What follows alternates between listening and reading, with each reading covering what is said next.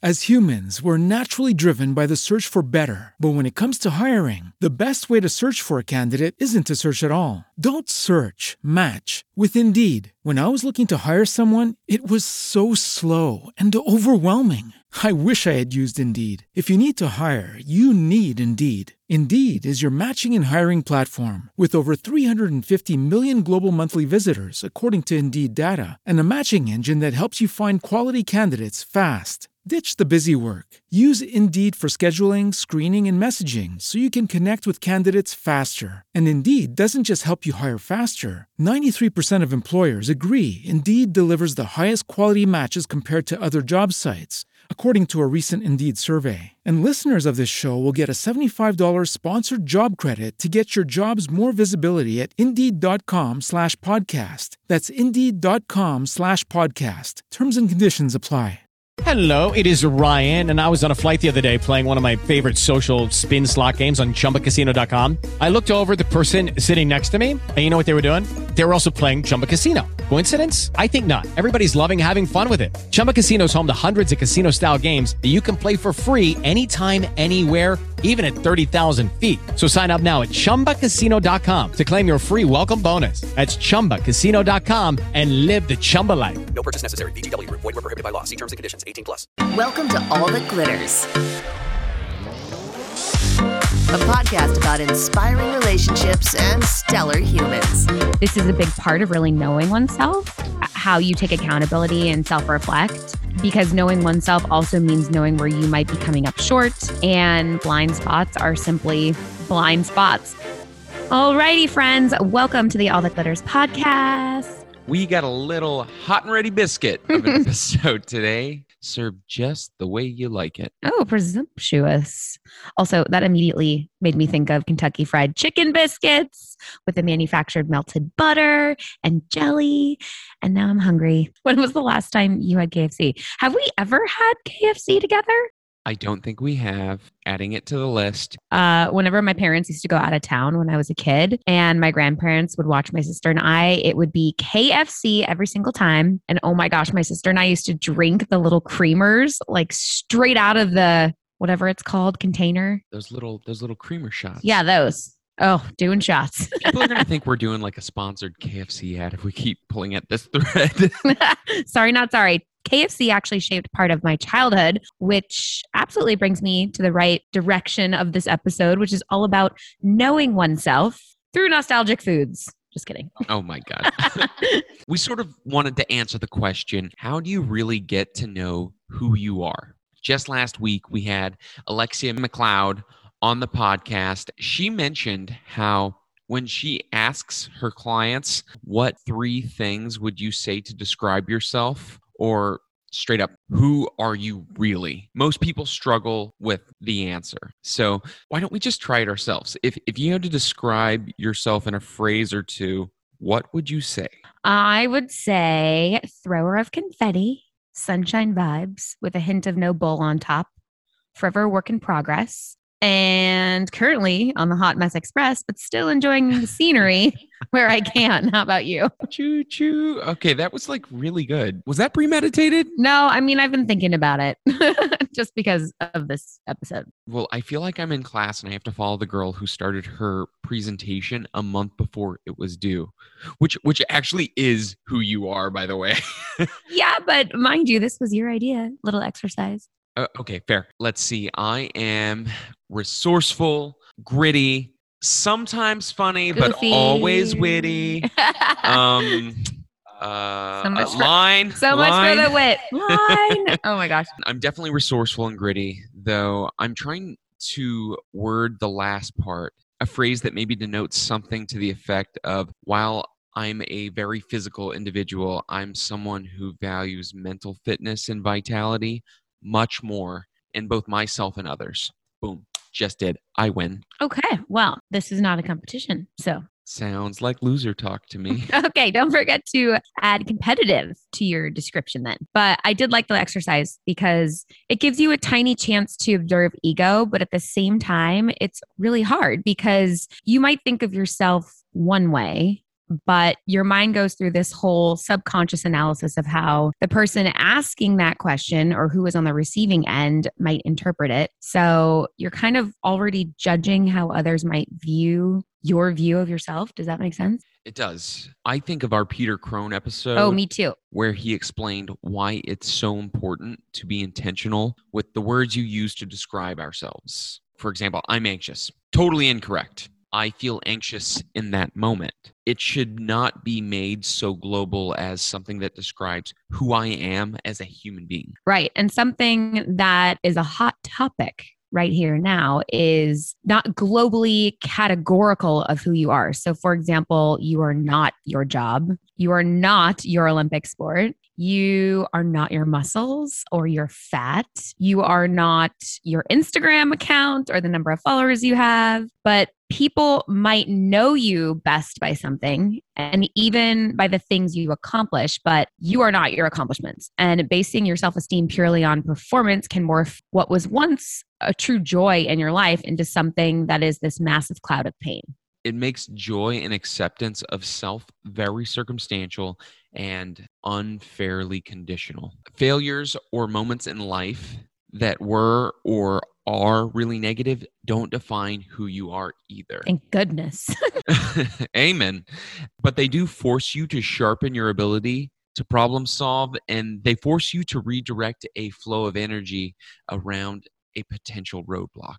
But it isn't defining of who you are. And that is really getting to the meat of what we want to discuss in this episode. Yeah. How can we get to know ourselves better? And fun fact, if you actually Google that statement, you will get these website links and exercises where they ask you questions and you have to write them all down and then go over it with somebody like an accountability partner. But even in those exercises, it becomes so black and white and defined by the words or adjectives that you are using. So with this episode, it's an attempt at a more experiential approach to understanding self. Who are you? We've broken this into 5 categories. So number 1, your childhood or your past. Number 2, life adversities or challenges. Number 3, observing ego. Number 4, relationships. And number 5, just be you, man.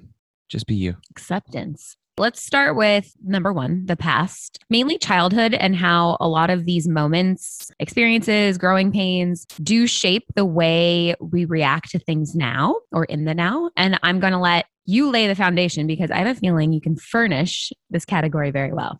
She was making fun of me of using the word furnish too much. So now I'm getting shade thrown my way. He uses it a lot. Well played. I believe our past is what gives us our propensities.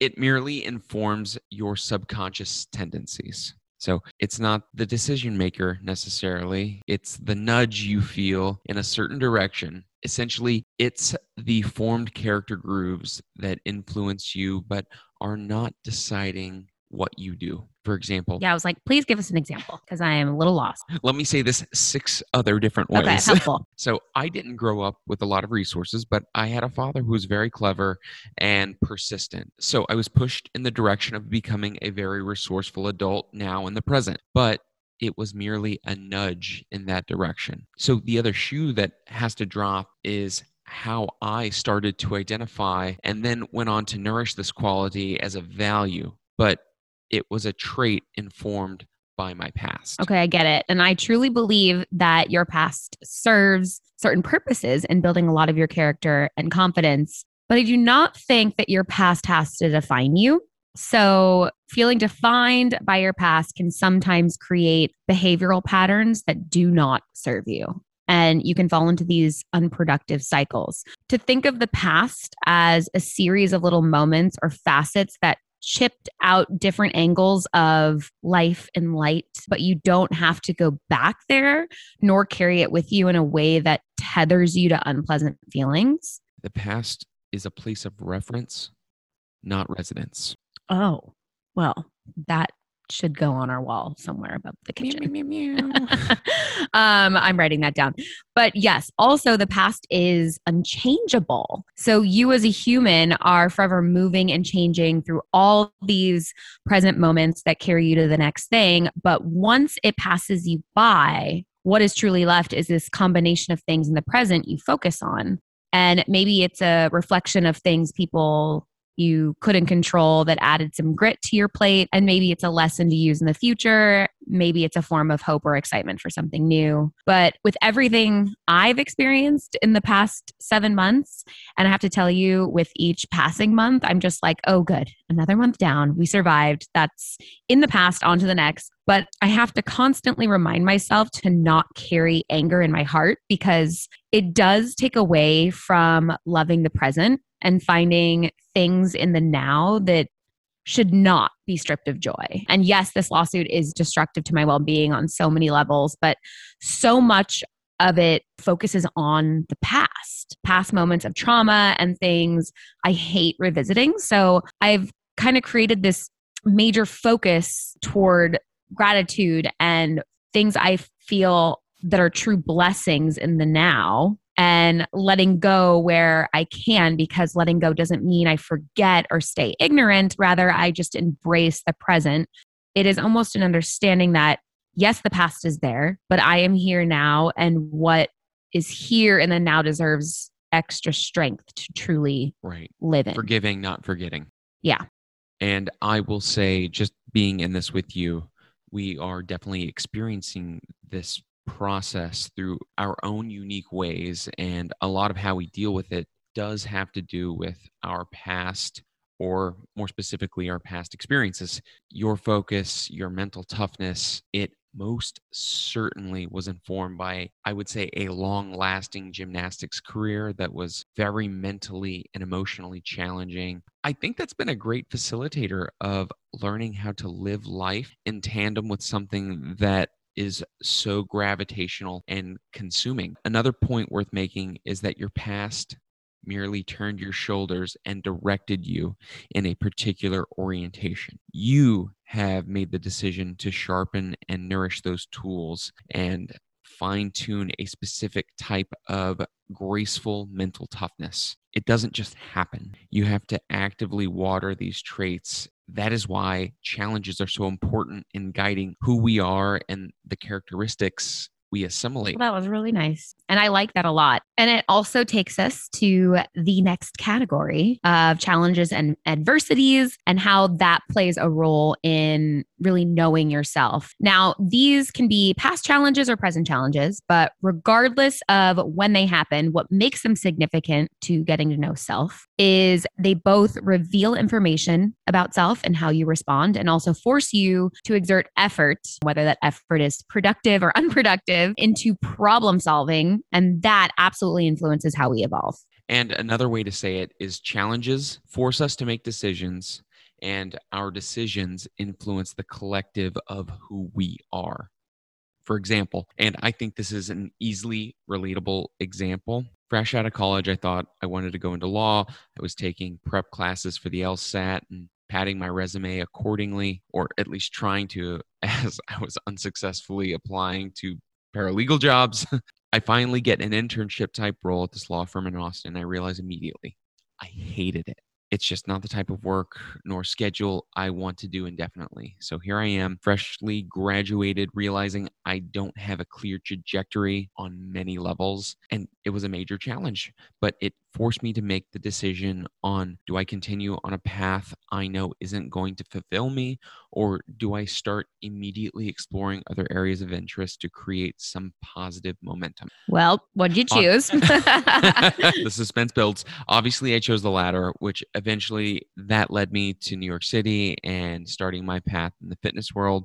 But I needed to first be confronted with the challenge of what I spent the past 4 years in college and 1 year post prepping for wasn't the path I actually wanted for myself. So I was forced to adapt and find something more fulfilling because of this specific challenge. And obviously that experience encouraged you to tap into the parts of who you are to put yourself on a trajectory more authentic to your blueprint. And I think a lot of people can relate to having a shift in career that was excited by a challenge that revealed to them who they are and what they want. It also makes me think about people who have really been through the ringer in life, whether it's a chronic health issue or family issues. These kind of challenges can be really limiting and suffocating, almost like the world is just continually serving up that bitter medicine to them always. And I think the people who can separate those things from who they actually are, the people who can say, I know there are those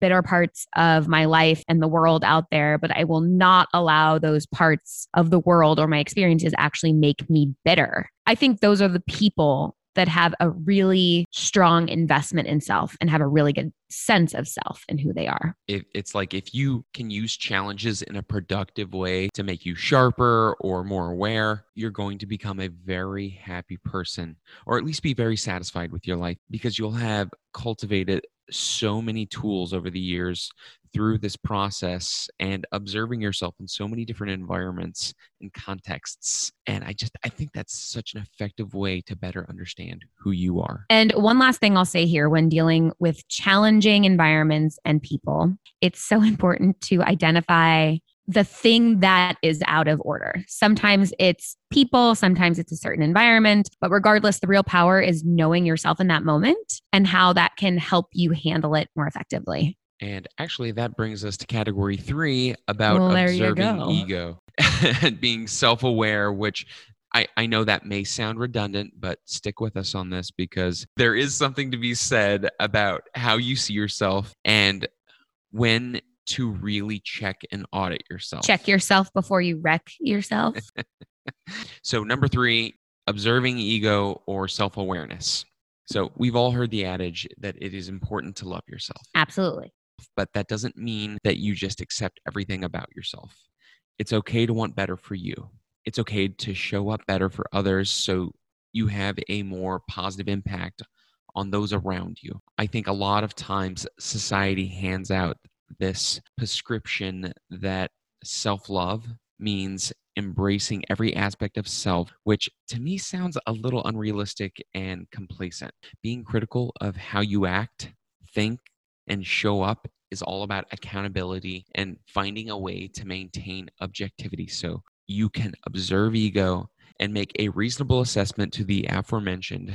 In summation, self-improvement requires you to observe ego, which leads to self-awareness, and then in turn you are able to better know where you might want to reinvest in self. That was that was a lot, and I agree with it. Self-care is not just this pampering of emotions and rituals. It's addressing problematic thinking, working through your issues, ones that you're having, or bad habits, let's say, that are contributing to current pain, holding yourself accountable to why things are the way they are, gives you a great deal of tools to map out a better scenario. So doing your own self-work, to be emotionally literate or emotionally intelligent. And actually a great example of this is just being authentic when you mess up. I always remember an authentic apology versus a crap apology. Are you trying to tell me something? No, not you. Definitely not you. But I do think knowing how to really actually apologize so that you mean it and you embrace it is a really important quality or an important part of someone, because it means you're like fully taking accountability and you're really putting that person's value at the forefront. Right. There is a level of maturity that comes with understanding you have your own toxic traits, and sometimes they inhibit your growth or take you further away from the type of person you want to be. Maybe they're taking you from the type of things you want to materialize in life, but you have to be willing to see yourself objectively in order to know these things. Are you ready for what I think is kind of an unpopular opinion? Will it help me get to know myself better? Maybe. No. This might just be a little bit of a rant, but I think it kind of fits the Let's conversation. Let's hear it. I read somewhere recently, so I can't take full credit for this, but here it goes. The attitude that says, that's just how I am, take it or leave it, is a sign of immaturity and suggests inconsistency and actually knowing oneself. As an adult, it is your responsibility to figure out which of your traits are toxic and are negatively impactful towards other people and the ones you love. Eventually, you need to learn how to fix those that aren't particularly productive for you.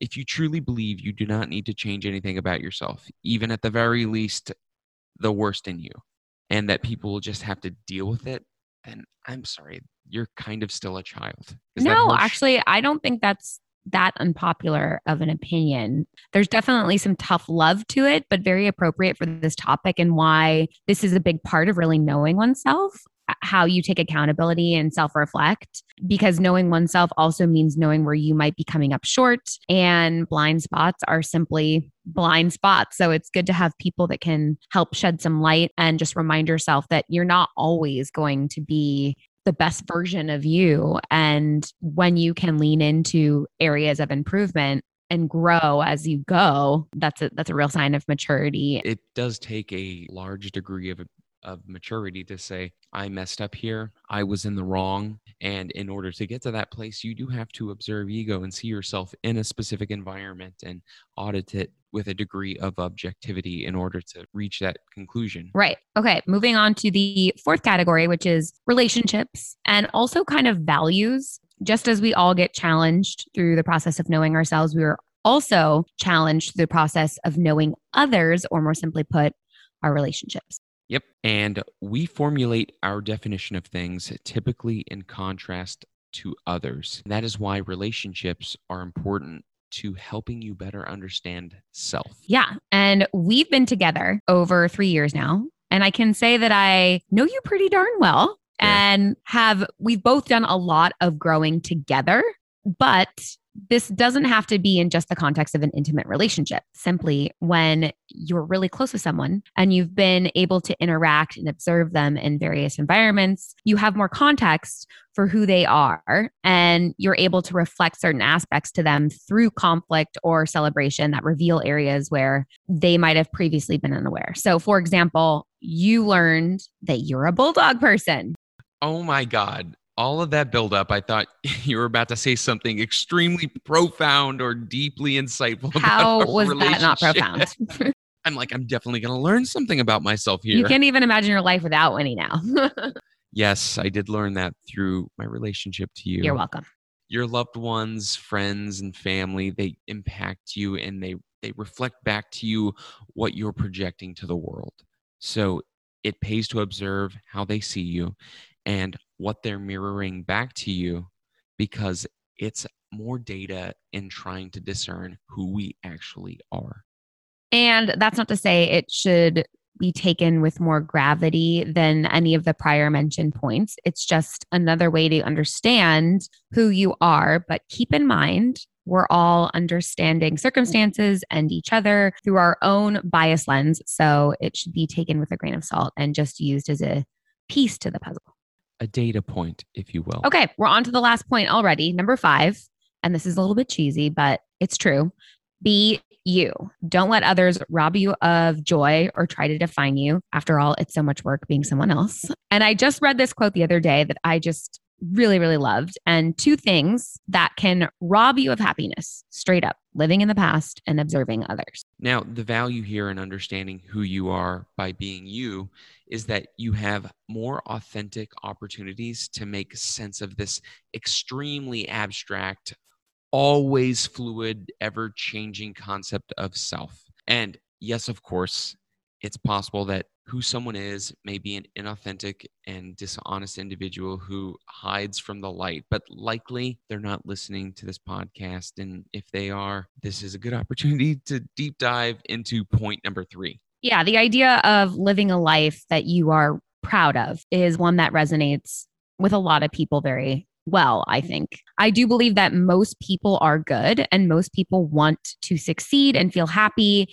and that seeing other people succeed and be happy doesn't take away anything from them. I guess I feel the message here is being a leader for yourself so that you can be a light to others is so important. Seek authenticity. Be more honest with yourself. Maybe kindly honest with others, and create an environment for the process of objective self-awareness.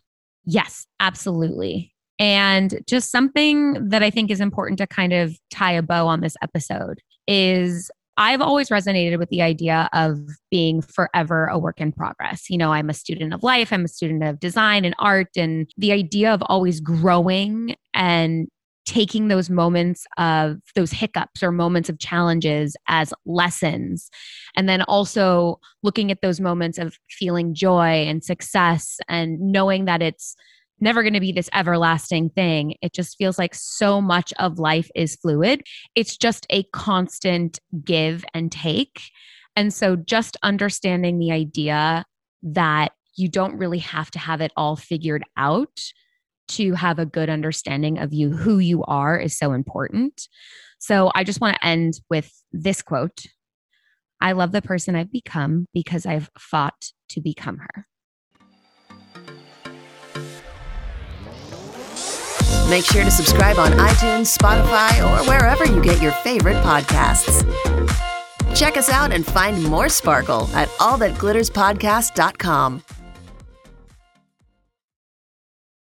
As humans, we're naturally driven by the search for better. But when it comes to hiring, the best way to search for a candidate isn't to search at all. Don't search, match with Indeed. When I was looking to hire someone, it was so slow and overwhelming. I wish I had used Indeed. If you need to hire, you need Indeed. Indeed is your matching and hiring platform with over 350 million global monthly visitors, according to Indeed data, and a matching engine that helps you find quality candidates fast. Ditch the busy work. Use Indeed for scheduling, screening, and messaging so you can connect with candidates faster. And Indeed doesn't just help you hire faster. 93% of employers agree Indeed delivers the highest quality matches compared to other job sites, according to a recent Indeed survey. And listeners of this show will get a $75 sponsored job credit to get your jobs more visibility at Indeed.com/podcast. That's Indeed.com/podcast. Terms and conditions apply.